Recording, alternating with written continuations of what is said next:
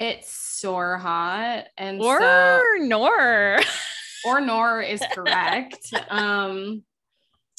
So I put this little fan, but I had it on the table and it was too loud. Like you could hear it, like it was causing like feedback in the mic. So I was like, what if I put it on the floor and just angle it up so that I'm getting airflow to my vagina? From under your undercarriage, if you will. My vagine needs air. Tell me how I'm supposed to breathe with no air. You know what I mean? Yeah. So it's working. It's not working as well as I want it to. I'm still sweating, but here we are. Welcome to California in June. Welcome to California in June. Welcome to me. Welcome to your Sebastian Stan mug. Big shout out to Sebastian Stan. Shout out to former guest Emma Johnson who got this for me. It says single, taken, mentally dating, Sebastian Stan. And I bet you all can guess which one I am. Yeah. How does he treat you mentally? You know, he's pretty good. Yeah, that's good. That's good. He's exactly how I imagined he would be. Wow, what a coincidence. It's just so wild, isn't it? Well, anyway, I'm Shelby. And I'm Sam. It's the Rom Complex. 1, 2, 1, 2, 3, 4. Oh, I'll meet you at the meet cute, wearing a meat suit. That's a suit that's made out of meat, and you, and me, and me, and you. Meat suit. Rom Complex.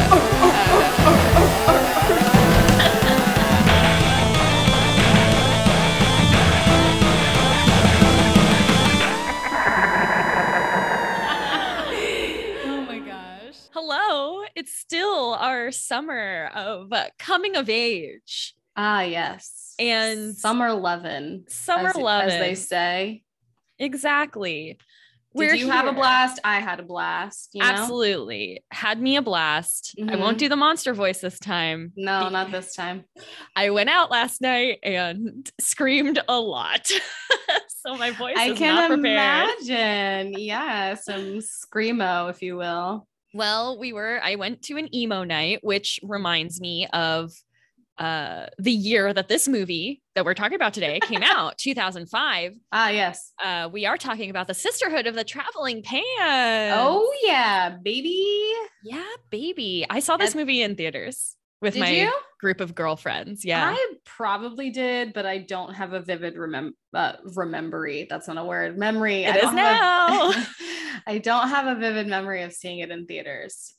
Yeah, I do. I remember sitting, with a few of my friends in a nearly empty theater. Like, I swear to God, maybe that's just like the teenage, perception of yourself is like, we were the only ones there. Like, that's true. But it also was, suburban Central Florida, very possible no one else was there. Yeah, I was about to say as well. I think also growing up in Florida, I don't have many memories of going to a movie theater that was packed. Yeah. Even if it was, I think in all honesty, the only movie I remember us having to like find seats for because it was so crowded in the theater was Twilight. Nice. Yeah, that feels right. I mean, then obviously you have like the midnight movies and all the Twilight movies are coming out, the Harry Potters and things like that. Sure, those were packed, but I feel like that didn't really start to happen for me until I was like post high school, probably. Right. I don't remember. I know when I was younger, my friends and I would sit in the back of the theater a lot. For makeout purposes. Yeah, obviously. And because we were just like goofing around, you know? Shenanigans. You sit in the back when you want to do shenanigans. And for this one, I remember us sitting straight up in the middle of the theater. Oh, and you guys were like, we are watching this film. Yeah. And I think it was one of those things where I was like, not super, it's not, Sisterhood of the Traveling Pants isn't something that I was super into, but I wanted to bond with my girlies, Yeah. And so we watched it, and I remember listening to the soundtrack a lot with them too. Okay. So Cute. yeah, a lot of the songs that came up during the movie, I was like, oh my God. Natasha Takes me Bedingfield, back. Unwritten. Yes. I screamed when that song came on. And it's mostly because I feel like I've talked about this already on here, but I was rewatching The Hills for a bit a couple months ago, and I was upset because they never played the theme song. Like at first I thought, oh, maybe they didn't get Unwritten as the theme song until season 2 or whatever. But then I shortly realized that like MTV, for whatever reason, maybe like lost some contracts on the song. So a lot of songs had to be changed. And I feel like Unwritten is one of the ones that kind of got cut. They just completely cut the theme song. Yeah. But when I saw it in this movie, I was like, oh my God, she's back. You were waiting for it. Like the suspense was built. I was like, oh my gosh, I have been dreaming of this day. Yeah. And it's finally here. It's finally here. You're listening to Natasha. Yeah, she's back. Miss Bedingfield is back. Miss Bedingfield, if you're nasty. So this movie's got a group of 4, teen girls, lifelong friends. Yes. They're all, it's like, I believe they just graduated high school or something. Like they're all. They actually haven't. This is what I was so confused about. They're all like 16.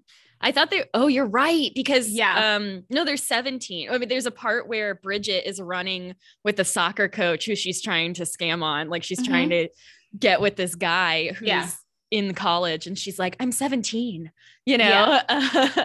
They're like him. I think they're going into like their senior year of high school, if I'm not mistaken. I had always assumed, like you just said, that it was like the summer after they graduated high school, because that's what it feels like when you considering all of the adventures that they're all going on. It just feels like one of those we're about to go to college movies, but no, they're still in they're babies. Why are they going with these adult men, Sam? It's uncomfortable, but to me, it's only uncomfortable in the Blake Lively storyline. I don't know why. I don't know why it feels that way, but it just feels weird.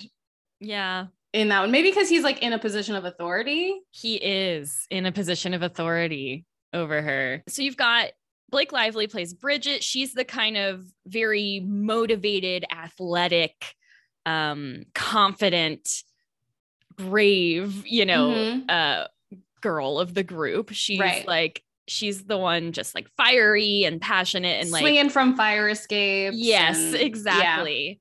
Yeah. Then you have Carmen, who's America Ferrera.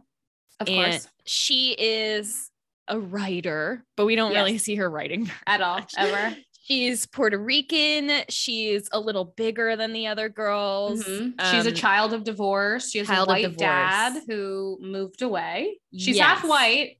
Yes. Which I don't know why that was. Anyway. And then you've got, and she's more, I feel like we don't get a lot from her character. They're just like, and I'm the writer for her. It's like, well, we don't really understand. She just seems like a person. You have Lena, who's like shy, demure, reserved, quiet. And then Tibby. Well, I don't know what that name is. And she's kind of like Tibitha. Tibula. It's Tibula. Yes, her parents named her Tibula. Yeah. She's kind of the rebel. She's got like dyed blue hair and a nose piercing. A documentary filmmaker. Yeah, she walks to the beat of her own drum. Yeah, she says screw you to everyone. So my question is like, which one of these are you? Because this is like the Ninja Turtle. It's like Ninja Turtles. Like, which Ninja Turtle are you? Which Ninja Turtle? What's so funny is that, like, the Latina in me wants to identify with Carmen. I don't, not even a little bit. Because as anyone in my family will tell you, I've never had a problem yelling at my dad. Never, not even a single day in my life. And he'll tell you the same. He'll be like, yeah, she doesn't care. I'm like, yeah, be scared. So it's definitely not Carmen. I kind of feel like I function somewhere between like Lena and Tibby, weirdly enough. I could see that for sure. Yeah.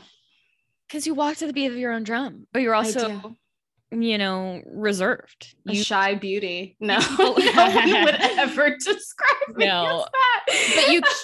But you keep a lot of your feelings and thoughts to yourself. You Close hold to the chest. You hold I space do. for them there. Yes. I could see myself relating to pretty much all of them, but I would also say probably I got a Tibby son. Tibby, I was gonna say a Tibby son. The moon with the Bridget Rising. Bridget Rising. Especially now, because I am not, maybe I could cut Lena out altogether. I do think that I do a lot of like, I observe people a lot, which is something I relate to with Lena. But especially now, I will talk to fucking anybody. At that emo night last night, I was complimenting so many people. Of course you were. that is not a surprise to me. It would be surprising if you said that you didn't talk to anybody. It'd be like, you're lying. Yeah, talked to a lot of people, danced with a lot of people, sipped on someone's drink. Multiple people. Actually, I just ran into a guy and he was holding 2 PBRs and he couldn't find his friends. And I'm like, do you need help? And he's like, no. And he's like, can you hold this for a second? I was like, yeah. And he's like, you can take a sip. I'm like, all right. Oh my God. See, no, now I think you're more of a Bridget son with like a Tibby moon. Yeah, maybe. You definitely have that, like, I'm just going to talk to everybody like vibe that she has, where she's like, oh, we're not allowed to date coaches. Hair flip. She knows what she wants. Me. Yeah. So this group of girls, they go to like a thrift store or whatever, find a pair of pants that magically fits all of them. They're magic pants. This movie is pants. Look, this movie's about magic pants. I know, this is your bread and butter. Yeah, I fucking love a magic item. Hell yeah. Magic pants play they don't play a role really in the movie, but I mean, yeah, they do kind of. It's literally, those girls would not have had the summer that they had without those magic pants, is all I'm saying. I don't know about that, but the fact that the pants can fit all of them is literally magic. And they just kind of talk about it for a little bit. And then they're like, they just accept that they're magic pants. Yeah. You know me, I find pants that fit 4 different people who are 4 different sizes. I'm calling the scientists, Sam. Yeah, you are. You're having a meeting. We're doing taking measurements. I mean, to be fair, they did have like a magical, mystical seance. They did. To make the rules for the pants. They right. made 10 rules. I barely remember any of them. No, they didn't really. It was all like love. Pants equal love. Pants equal love your sisters, love yourself. Love yourself. Yeah. It was like, so they made the agreement. So all 4 of them were splitting up for the summer. Yeah. Bridget was going off to soccer camp in Colombia. Carmen was going to stay with her dad all summer. Lena was going to Greece because she's Greek. LOL. And Amber Tamblett, Tibby, I was like, what is her character's name? Tibby was just working at Wallman's in their hometown. She wasn't really doing anything. So they make the agreement. They have a seance. Magic witches. They have a seance in which they decide that all the sisters in the sisterhood have the pants for 1 week during the summer. Then they have to send them off to the next sister. Yeah. And it goes in a circle. They have to like accompany a letter with something amazing that happened to them while they were wearing the pants. So magic. Yeah, exactly. And it's cute. It's sweet. I can see how this is an enjoyable thing to like read because it's a book. So nice. Wow. Look at them grow. Wow. So I would say, 2 of them have romantic involved storylines, but overall it's not really a rom-com. It's more, friendship. Yeah, but you know what? That one romance makes up for it. Listen, I don't care that he's in college and she's just a baby. I've gotten over it. Listen, this is all I want to happen. I want to go to Greece and I want some shit like this to happen to me. That's it. Well, let's talk about the storylines kind of in order. So we were already getting into the Blake Lively one. Bridget, she's a soccer star. She goes to soccer camp in Mexico. Yeah. Like we said, one of the other teams in the camp the coach or whatever is this college guy, and she's like, he's so hot, I'm gonna go for him. She's like, she'll like run past him and like take her hair down and like flip it around to get his attention. She knows what she's doing, man. She knows what she's doing. Lively. She knew how to work that blonde hair. And she is gorgeous. Oh, yeah. Like you watch this, you're like, holy shit. No and this wonder- is before she got her nose job. I mean, that's alleged, but still. Her alleged nose job. It's her alleged. This is her first. So this is her first like movie ever. Yeah. Yeah. And she's fucking gorgeous. Yeah. Like so pretty. Yeah. Obviously, I mean, the confidence is earned. We see earlier in the movie, her mom actually died by suicide. Mm-hmm.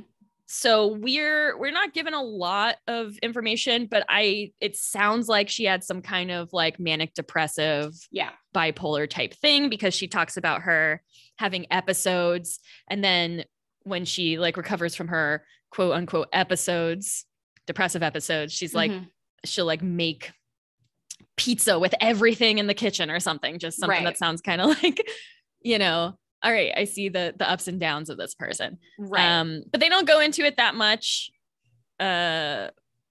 which is fine. I guess this movie's already 2 hours long. Yeah. They really didn't have time for it, I guess. I don't know. And I think it also is supposed to lend itself to Bridget as a character who is always trying to be happy because she doesn't want anyone to think that she suffers from the same illnesses that her mom did. Right.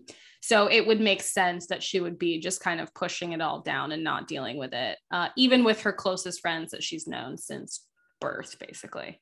Yeah. She's not in a place where she's capable of processing all of that. So she does a lot of physical activity to get out all of that stuff.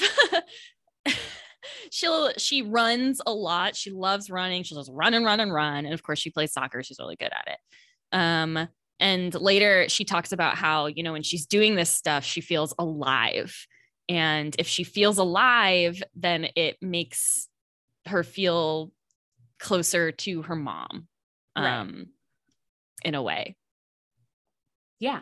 So that's 17, that's 16, 17-year-old logic. Oh yeah, absolutely. 100%. It works. It's not like anyone's teaching her this stuff. I mean, she tells her when she goes away for the summer, she tells her dad, hey, make sure you write me. She gets a letter from him. It's just like a typed 1-sentence letter. Yeah.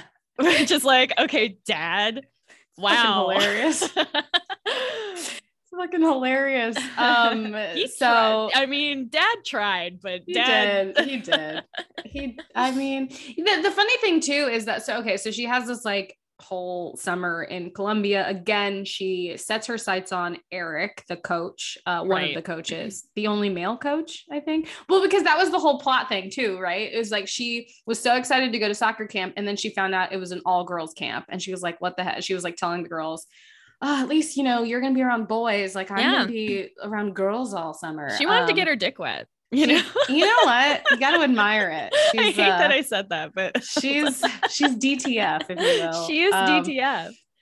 And so he's like the only guy within 1 billion miles, obviously. And she sets her sights and she's like, I'm going to get this man. So she does, like you said, everything in her power, which is so cringy to watch. It is so, I don't know if you felt the same way. It was so cringy. Like some of the moments I like couldn't. I was like, oh no, I have to look away. I feel so uncomfortable just because of not even the fact that like he was a lot older than her. It was mostly because you know how say you're like babysitting or you're like having to watch like a significantly younger, not like a baby, like a teen maybe, like, or a preteen, a teen baby. Wait, and you're like talking to them and like, you know, that everything out of their mouth is in some way trying to like get you to be like, oh my God, so cool. Right. Yeah. You're so mature, but you're just trying, they're trying so hard. And it's just kind of like, that but then add sex on top of it, which makes it uncomfortable. And this guy did not handle this well. And I know we said he's a lot older than her. She's 17, he's in college, so he's like what, 21, you know, possibly. So At the very least, he's 20. Yes. Least. Yes. And which when you're older, like if they were both 5 years older, it's not that big of an age gap, but because she is 17 years old, she's a literal child. And she like draws him away. Like we were talking about them running on the beach and they run off together away from the rest of the group. And it's like, he decided to do that, you know, he knew he was crossing a line, like, and then the whole time he mentioned something in public about going to this cantina. So she and some other girls sneak out of the camp to meet them at this cantina. Cause she's like, he wants me to go. Why else would he say that so loudly in front of me? Yeah. God. Which is also very teen logic. It's so that's what I'm saying is this, like, it's obviously the age gap is uncomfortable, but what's more uncomfortable is just like how hard she is trying to like get his attention or whatever. It's just and then when she goes to the cantina, she's like, dance with me, and he's just like, no, like they're still crossing lines here. And she's like, well, if you don't, then I'm gonna start drinking. And so she pulls him in and they start dancing. It's just so awkward. It's so awkward. I can't stand it. I can't. Well, it's awkward because he's like, wow, he's getting this attention from this, like, you know, very forward, hot girl. Yeah.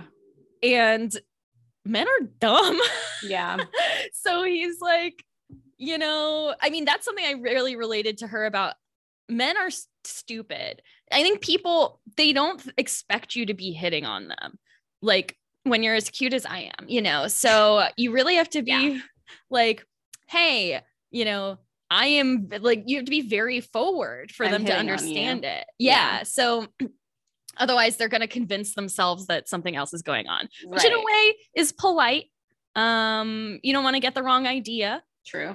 Of course, the, you know, nice people don't want to get the wrong idea and be like, and misread a situation and make the other person uncomfortable. So for me, I think it helps just, you know, be very forward. I'm usually pretty open. If I like someone, I'll be like, hey, I like you. Hey. Yeah. Anyway, so I got that. I understood her perspective there, but from his perspective, like the whole time he should have been like, I am flattered. I appreciate this. I am not comfortable with this power dynamic. I know you are coming after me, but I am in a position of authority over you. Right. It's just not going to work. Right. Back off, you know? Right. But he could not do that. Clearly, because boys are dumb. But I mean, he does, to his credit, the very little credit I will give him is he does acknowledge that after the fact.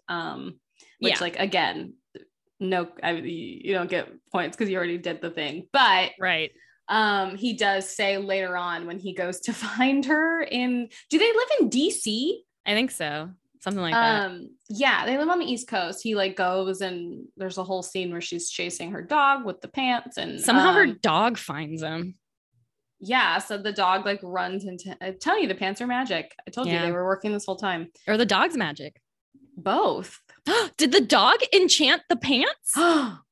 Ooh. Or maybe when the dog grabbed the pants with her mouth, it's Maggie grabs the pants, maybe the magic transferred into like her teeth, and when she started running, or it guided her like the wind from Pocahontas. Yes, the pants led the way, like they pulled the dog forward. Yeah. But yeah, so you have this kind of dynamic where he's kind of denying her a little bit, but then they keep talking about stuff. She'll keep talking to him, and then the second time she gets the pants, she goes and just at night strolls past his window, which intending him to see her. And she goes and sits on the beach. And of course, this dink, this fucking doofus, this idiot, this man, this boy man, child. He is like, oh, that hot 17-year-old who's really into me just walked by my window and is going to go sit alone on the beach with those jeans, with those sexy bootcut jeans.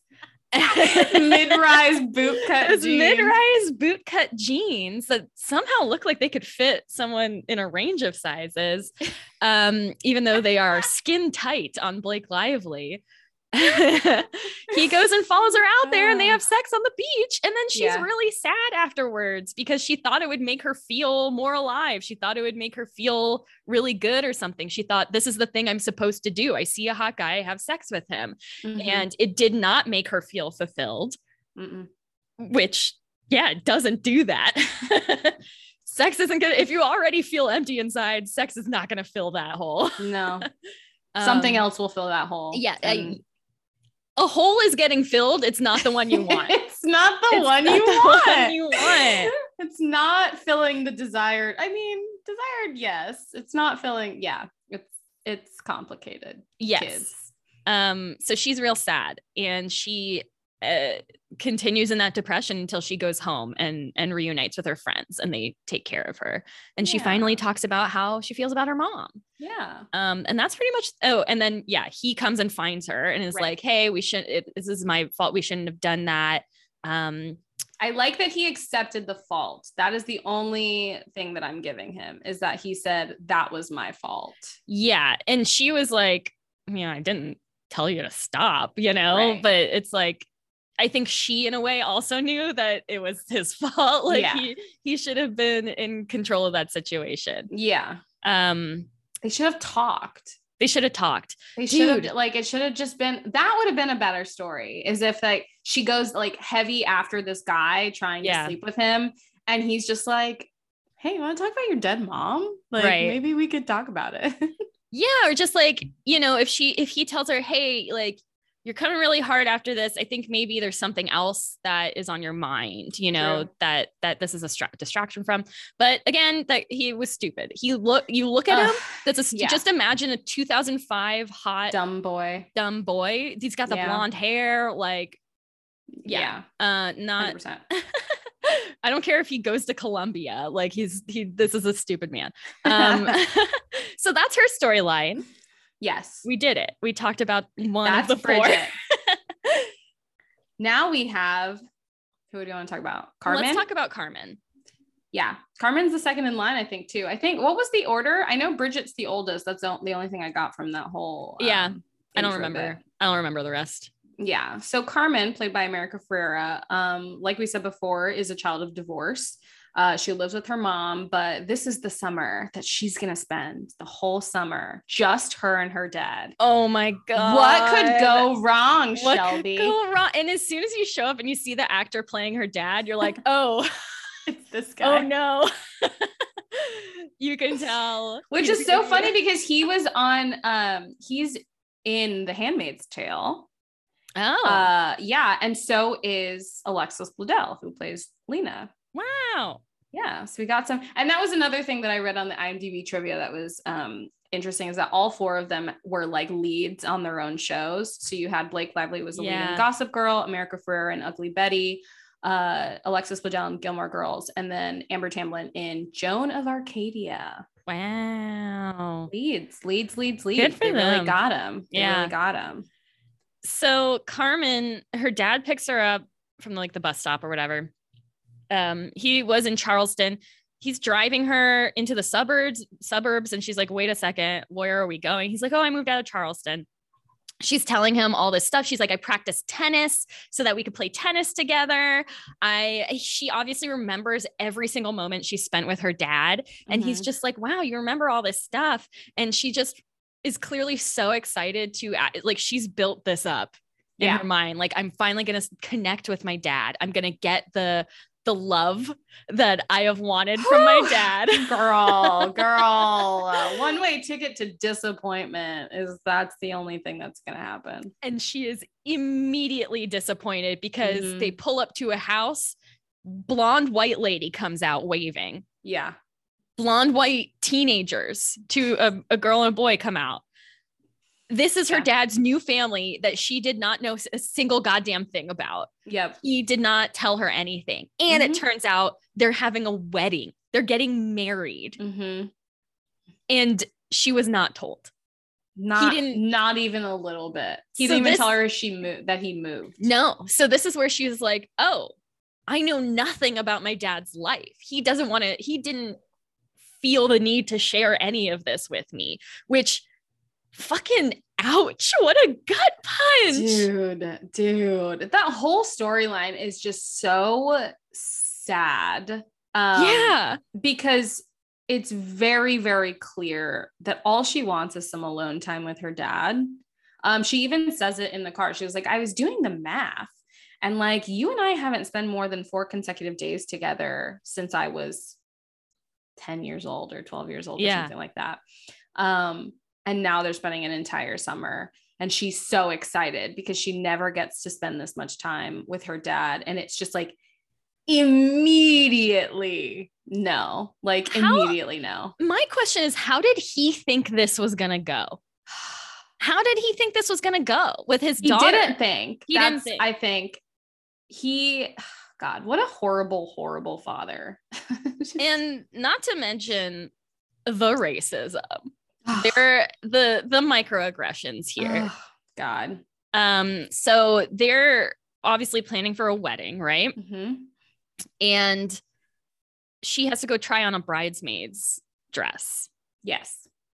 And the tiny, petite, live blonde girl, wears her pink dress. I thought you said live, like the live blonde girl. No, she didn't say much. She did. None of them talked. Oh, and before that, they were like they have a maid who only speaks Spanish. Right. And it was like this really weird interaction in which she's like, oh, well, she has to clean your sheets. And I told her you sleep late, but she didn't understand me. And it's like, oh. And then for Carmen to have to fight her and be like, I can wash my own sheets. People do it every day. Yeah. Like, I just imagine. I mean, I can even see how out of place she would feel. I would feel out of place in that situation, and I'm still white. So yeah. But she tries on, her bridesmaid's dress. Her dad was really off about her size, and the dress is maybe because he hasn't seen her in like fucking. Yeah, why don't you fucking ask her? Yeah. Because he's an idiot. Because then he would have to admit that he's getting married to some woman she's never heard about. Right. And he has this whole life where he's like saying grace. He's like, whereas she and her mom couldn't even get him to go to church. Right. He pretends like he doesn't understand Spanish, even though he and her mom used to speak Spanish to each other all the time. Yep. So yeah, she puts on this dress, and the tailor and the stepmom, I guess, the blonde lady who her dad is marrying. Yeah. They're very rude about it in a way where you can tell they don't think they're being rude. Yeah. But they are talking about her size and her body and saying like, oh, but I want everything to look uniform. Is she going to look like my daughter? Like, yeah, which is just such a fucked up thing. You see this girl, you see America Ferrera and this like tiny little blonde girl. It's like, oh, can you make her look like my daughter? Fuck you, lady. Fuck you. Yeah. And so that's what Carmen says. She says, fuck you, all of you. Fuck you. Oh, I wish she would have said fuck you. I know. But instead she yells at them. She does tell them off because all of that anger, which she is rightfully angry at these people. And of course she is angry at her dad, but can't acknowledge that yet. Right. So she tells them off, is like, sorry, you didn't plan for me. Like, it seems like I'm just out, and she goes off. She like ends up leaving and finding her own way home. And then this scene is devastating. Dude, break my heart in two. It didn't make me cry, but it definitely hit me in the feels. Devastating. Dude. She gets home to the house. It seems like no one's there. And she, like the taxi driver or whatever, is like, oh, I don't think anyone's home. And she's like, they're probably out looking for me. So, because why wouldn't they be? She disappeared and she's a teenager. In a city she doesn't live in. Right. With no other, it's not like it's her hometown where she's like, oh, she's just going to run off to Tibby's house or she's going to run off to her friend's house. She knows no one in this city. Right. So she then she sits down on the front steps to wait, but then she hears some laughter. So she goes around back. Turns out this whole fucking family is just sitting peacefully having their dinner like they do every night. Laughing, talking, not a care in the world, not a thought spared for old Carmen. How angry would you be, especially as like a 16, 17-year-old? There are no words to describe how upset I would be. And I would have done the exact same thing as Carmen, which she literally picks up a rock and throws it through the window and then just leaves. I was like, you know what, bitch? I am there with you. It would have escalated to the point of violence for me. Yeah, but she holds it together because Carmen is a very strong person. And she holds it together after throwing a rock at the window. Yeah. She's like, I'm going to take care of myself. She goes back to the bus station and goes home. Yeah. And her mom is like, her mom obviously knew that obviously her mom knew her dad's shortcomings. Yeah. Because it did not work out between them. Yeah. But her mom is so, I feel like, respectful of her and a very good mom, because she's like, well, my daughter's going to have to learn. Like, I'm going to try to warn her, but obviously Carmen will have to learn on her own that her dad is not on this pedestal that she's put him on. Of course. I think it's so hard. I think it would be really hard, especially if things ended like in a bad way for me, if it was my kid, it would be so hard for me not to just shit talk that person. But it is very important not to.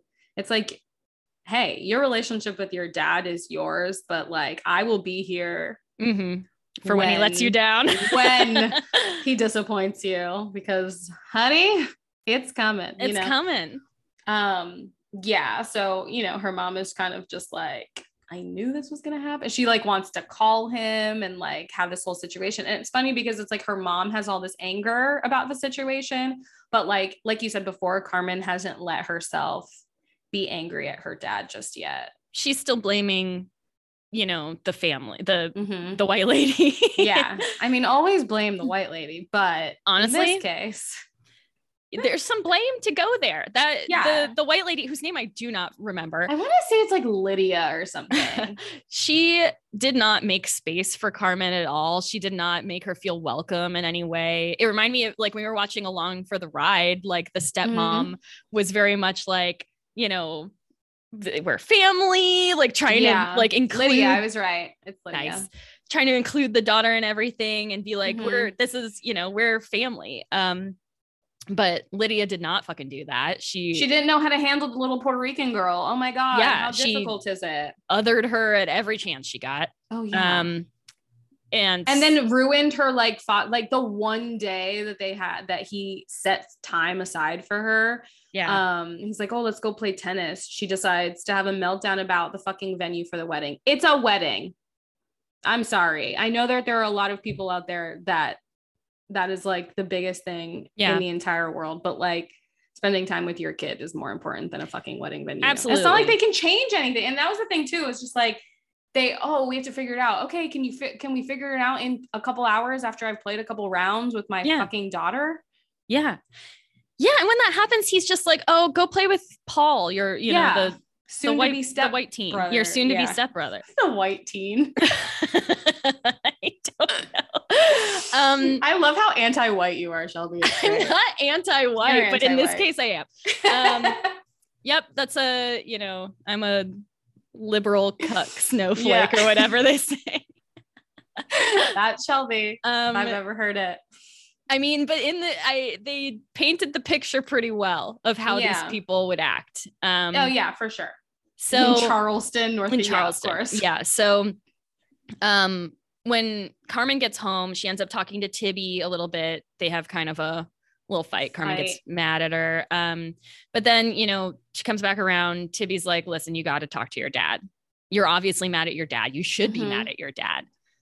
And then when Carmen finally calls her dad, heartbreaking, because she's like, what is it? Is it me? Did you just not want me in your life? Like, what went wrong? How come Paul goes and visits his alcoholic father every month and you see me maybe twice a year?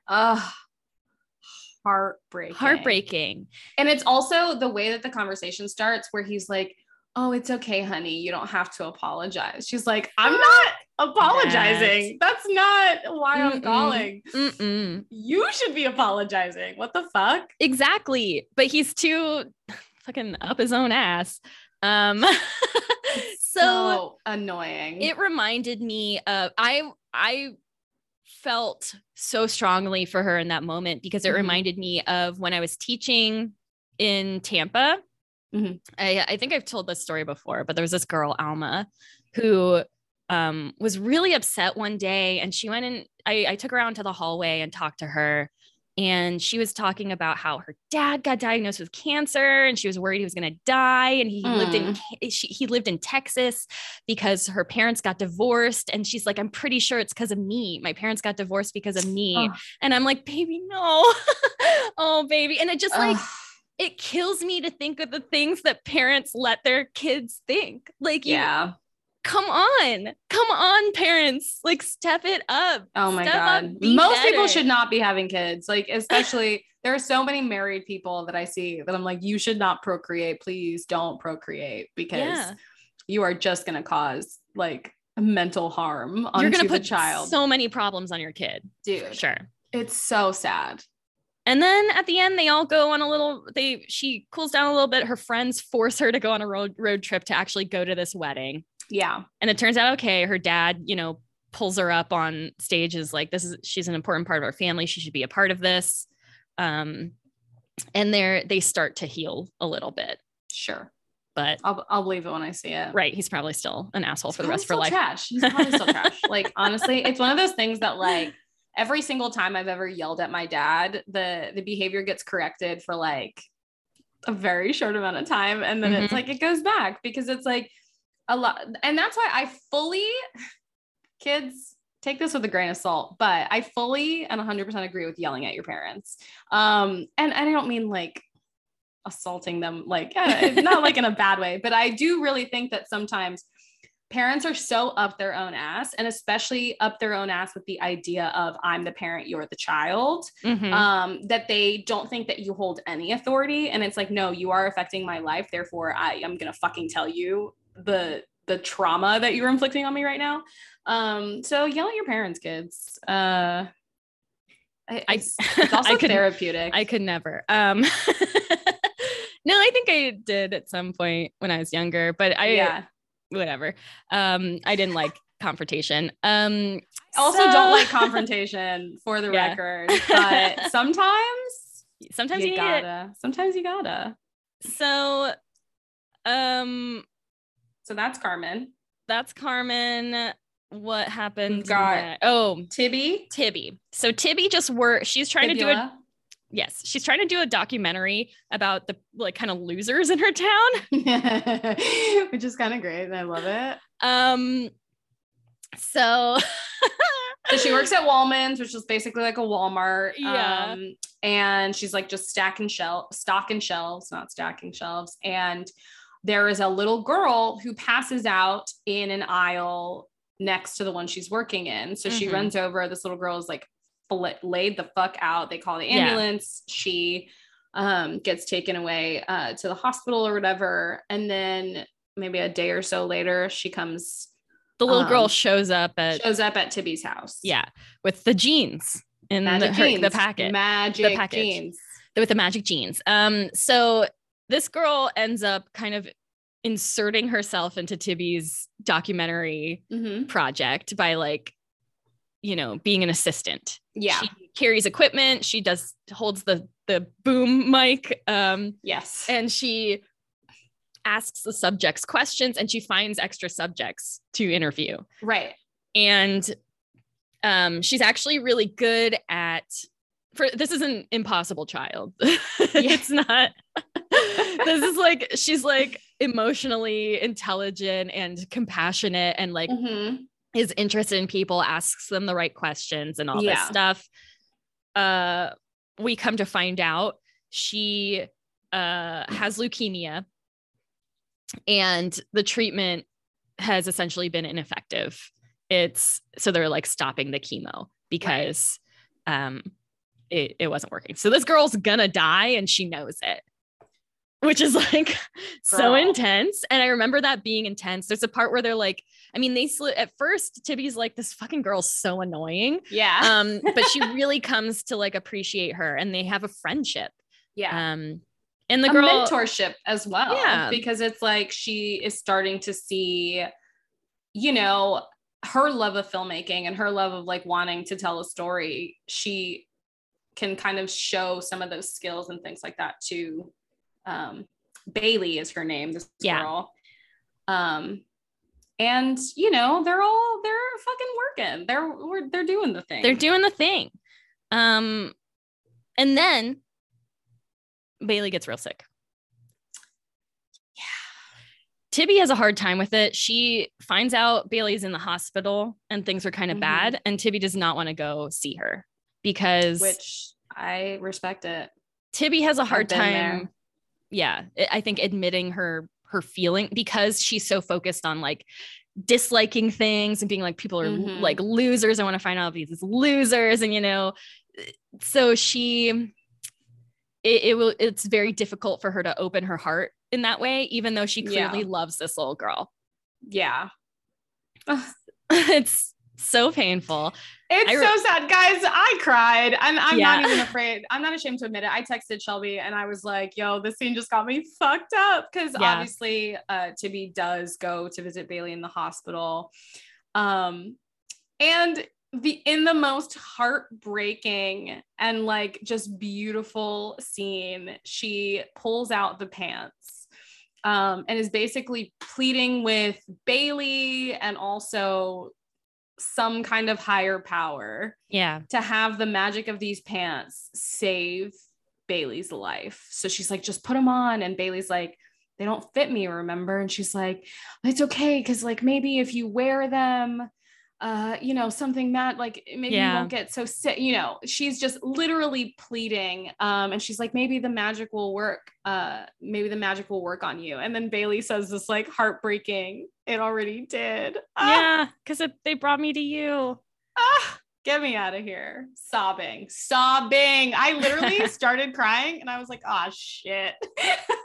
Because I was trying, I already knew it was coming. I've seen this movie before, and I was just like, don't do it, Sam. Don't do it, Sam. But it's just so sad. I think it's one of those things that shows, I mean, I had a little bit of a hard time with it because again, Bailey is an impossible person. No child talks this way, but it's fine.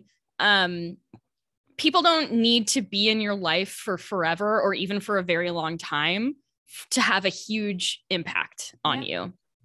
And obviously they had a huge impact on each other. Yeah. And that is so meaningful and so beautiful. And what a great, like, if you're gonna die anyway, like you're dying, like, why, what a beautiful thing to make this amazing friendship before you do. Like, Bailey leaves this world with some really good memories, you know? Yeah. Oh my gosh.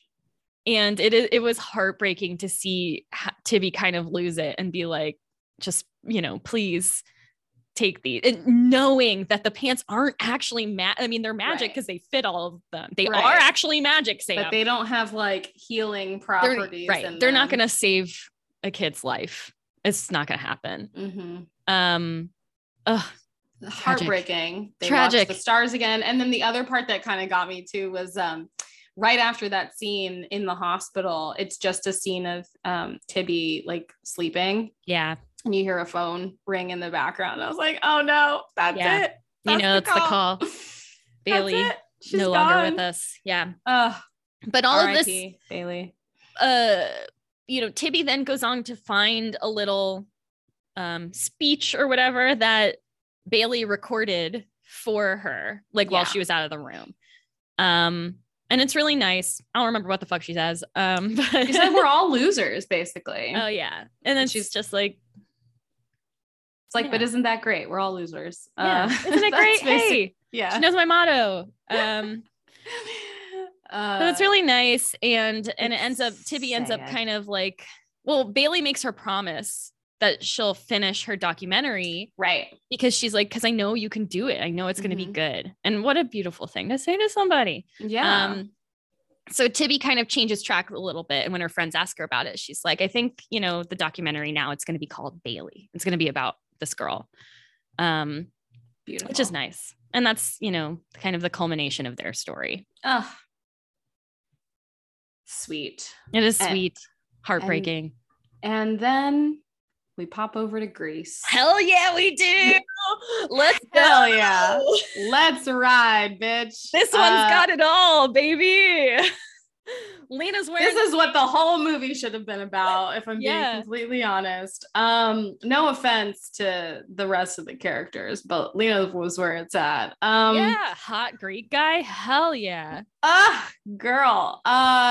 So Lena goes to Greece to visit with her family because again, she's Greek. LOL. And, you know, she doesn't really speak Greek. Her family is, you know, rambunctious and loud, and she's very quiet and reserved. So it's like a little bit of a culture shock. She likes to spend her days sitting on the pier sketching. She's an artist, by the way. Right. Did we mention that earlier? I don't think so. She, like you said, she's an observer. So she's the observer artist. Yeah. And one of these days, she is sketching at the pier. Wearing the pants. She's wearing the special pants. She's wearing special pants. She sees a boy who is very attractive. Extremely attractive. On a fishing boat. And she's leaning, as girls do. Mm-hmm. She's trying to get a closer look. She's trying to get a glimpse and falls into the water, as girls do. And so she can't seem to get up because all of a sudden there's like a rod that has somehow finagled itself into a hole in the pants. Yeah, her pants get caught on like a metal rod, which on the bottom.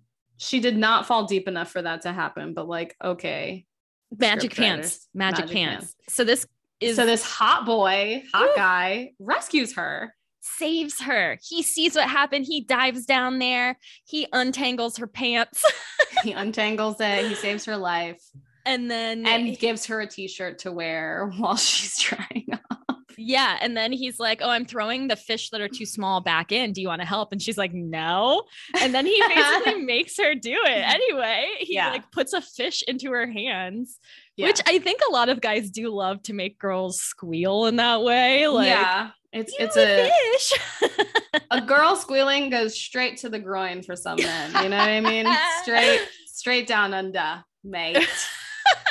That was my worst Australian accent attempt I've ever done. Mostly because I wasn't trying to do it.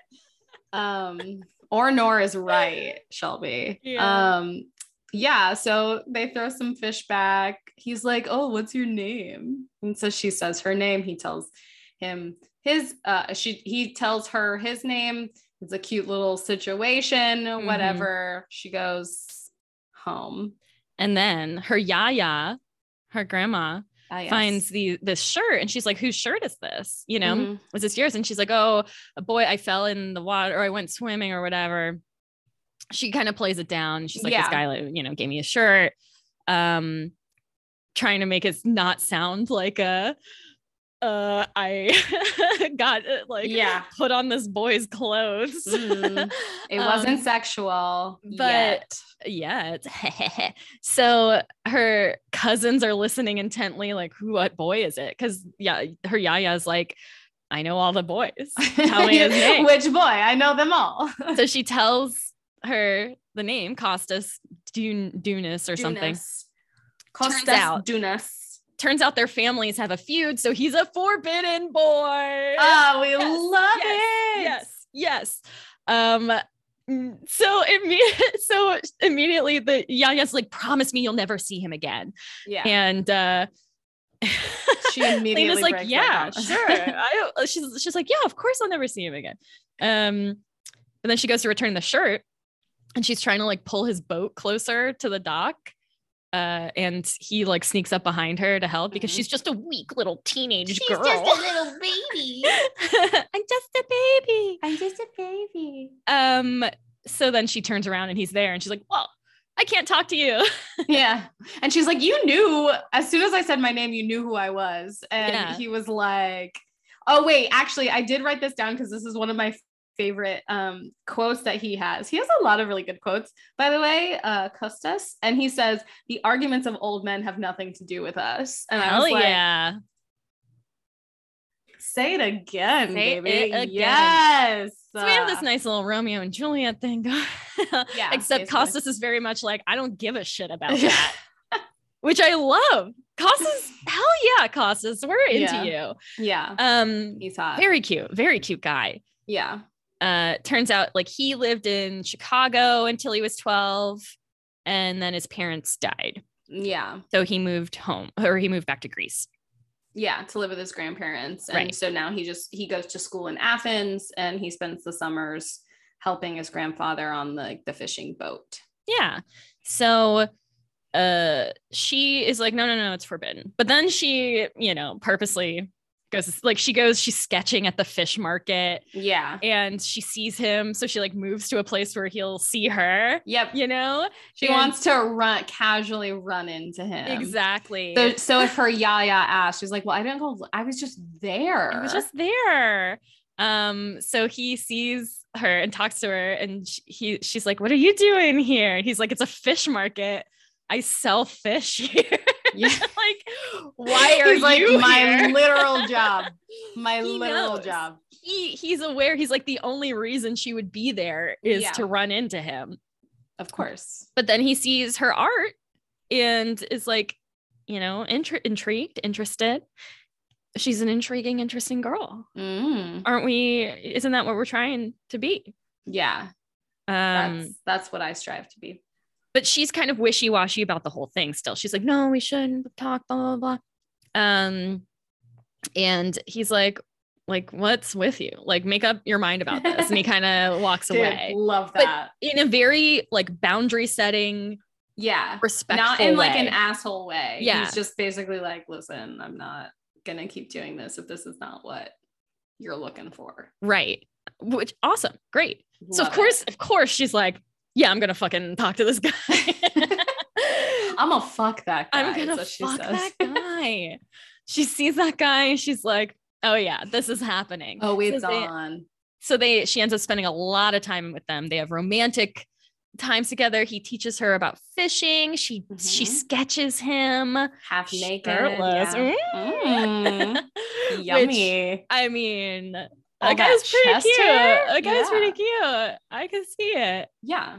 And she starts letting her hair down more. If you like, yes, that was and obvious. Curling it. It was such a fucking obvious choice from the beginning, is that everything in the beginning, her hair is just up. She always has it up and tucked away. And then she starts dating Costas, and now her hair is like down and curly and sexual, and like she's romantic. She's glowing. What is it? She's glowing. And they kissing and stuff. Yeah.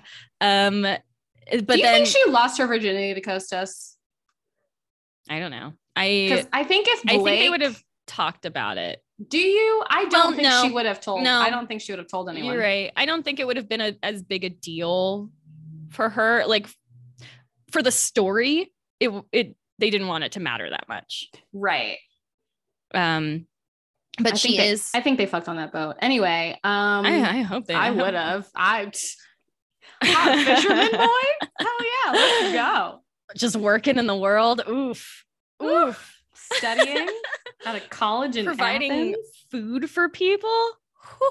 He knows how to tie knots. He is a hunter and gatherer.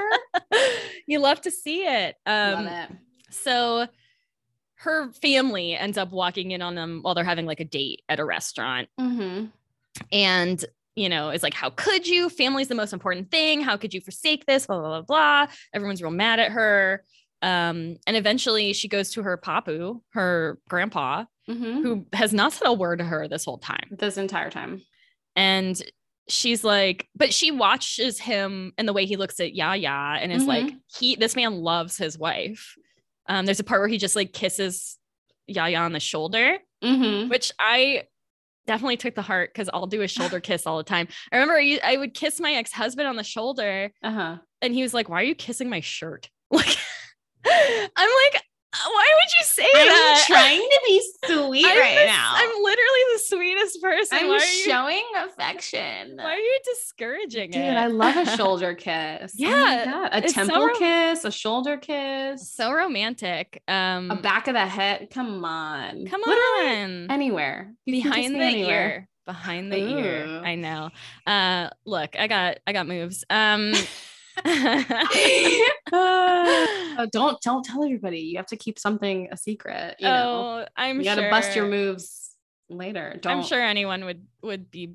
The magician never reveals their secrets, Shelby. That's true.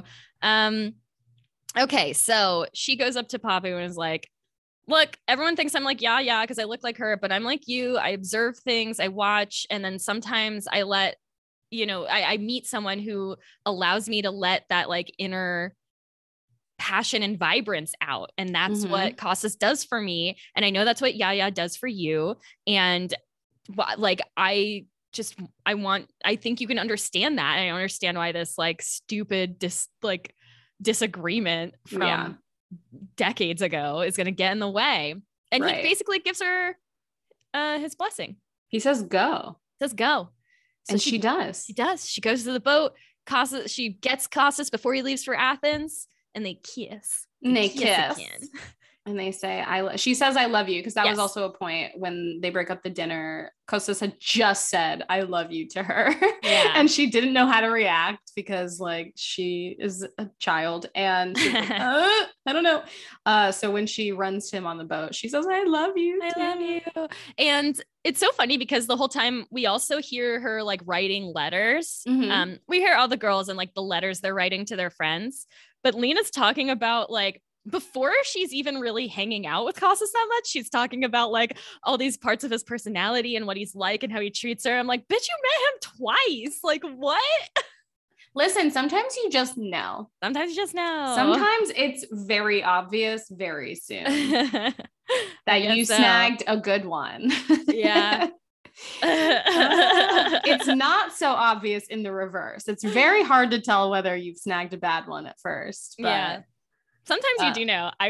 Sometimes we're going a little long, but okay. At the emo night last night, I ended up making out with this guy, and he didn't have his phone because he lost it at a Crawdad festival. Oh my! And I was like, "You seem like a crazy person," and he's like, "I am," and I'm like, "That doesn't surprise me." Oh my God! So sometimes, I am intrigued by this crazy person. I was going to say, it's not completely. He was wearing a matching set, like matching shirt and patterned shirt and shorts. Love that.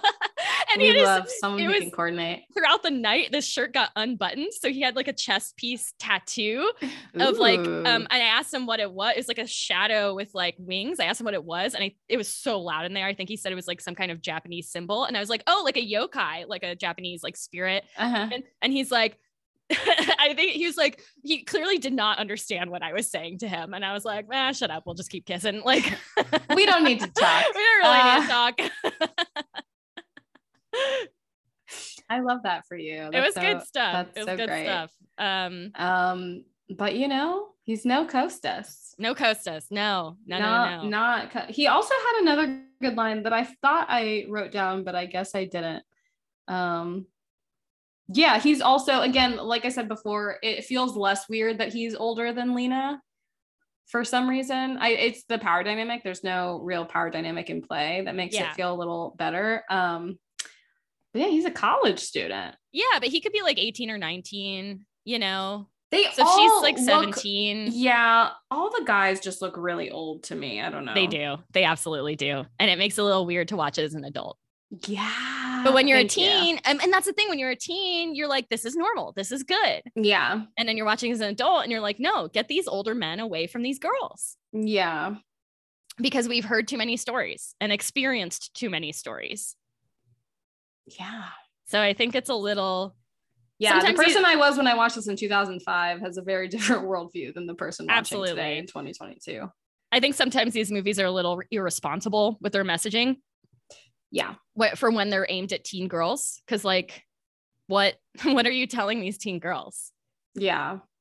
You know, like you don't want this. This is not going to go good, but whatever. They're all happy. Lena comes home. Everyone's like, oh my gosh, you're glowing. You look so much. Oh my God, you're gorgeous. You let your hair down. They love it. So that's the movie. That's the movie. I did want to hit on just a few notes that I wrote that I didn't hit on before. Yeah. The thrift store that they get the jeans from is called Deja Blue. I thought that was hilarious.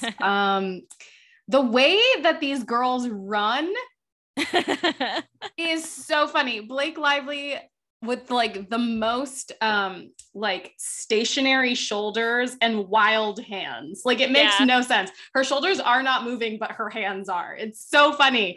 And then when Carmen runs out of that bridal shop, it's also hilarious. So if you're a fan of people who run funny, watch this movie.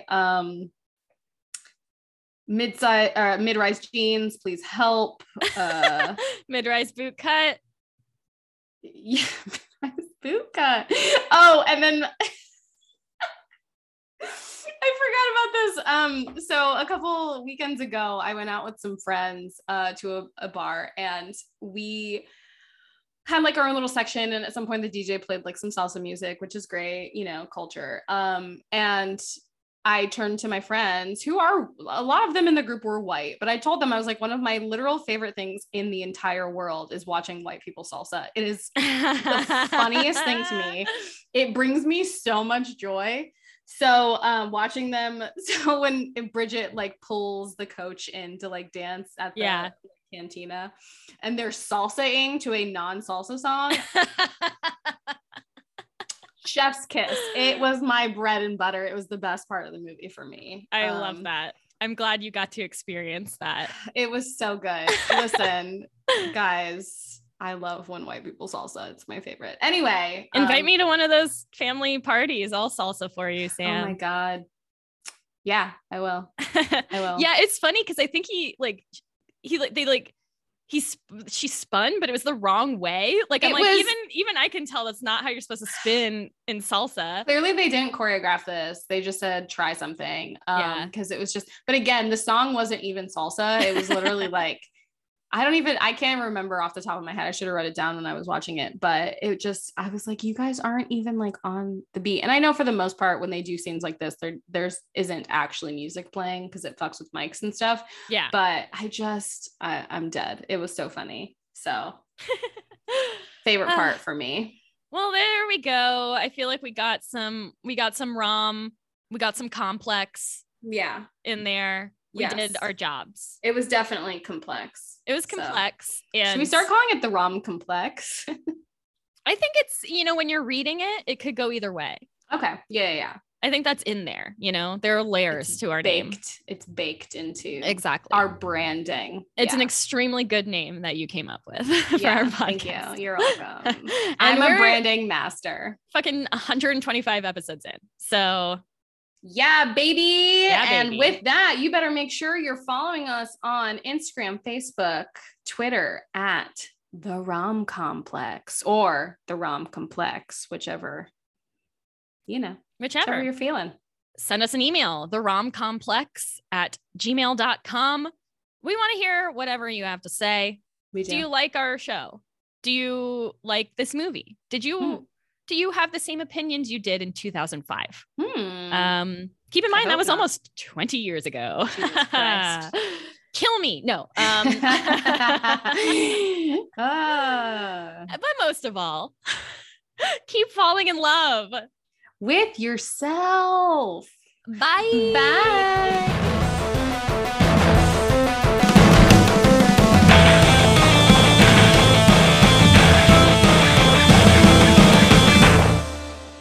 Okay, owl.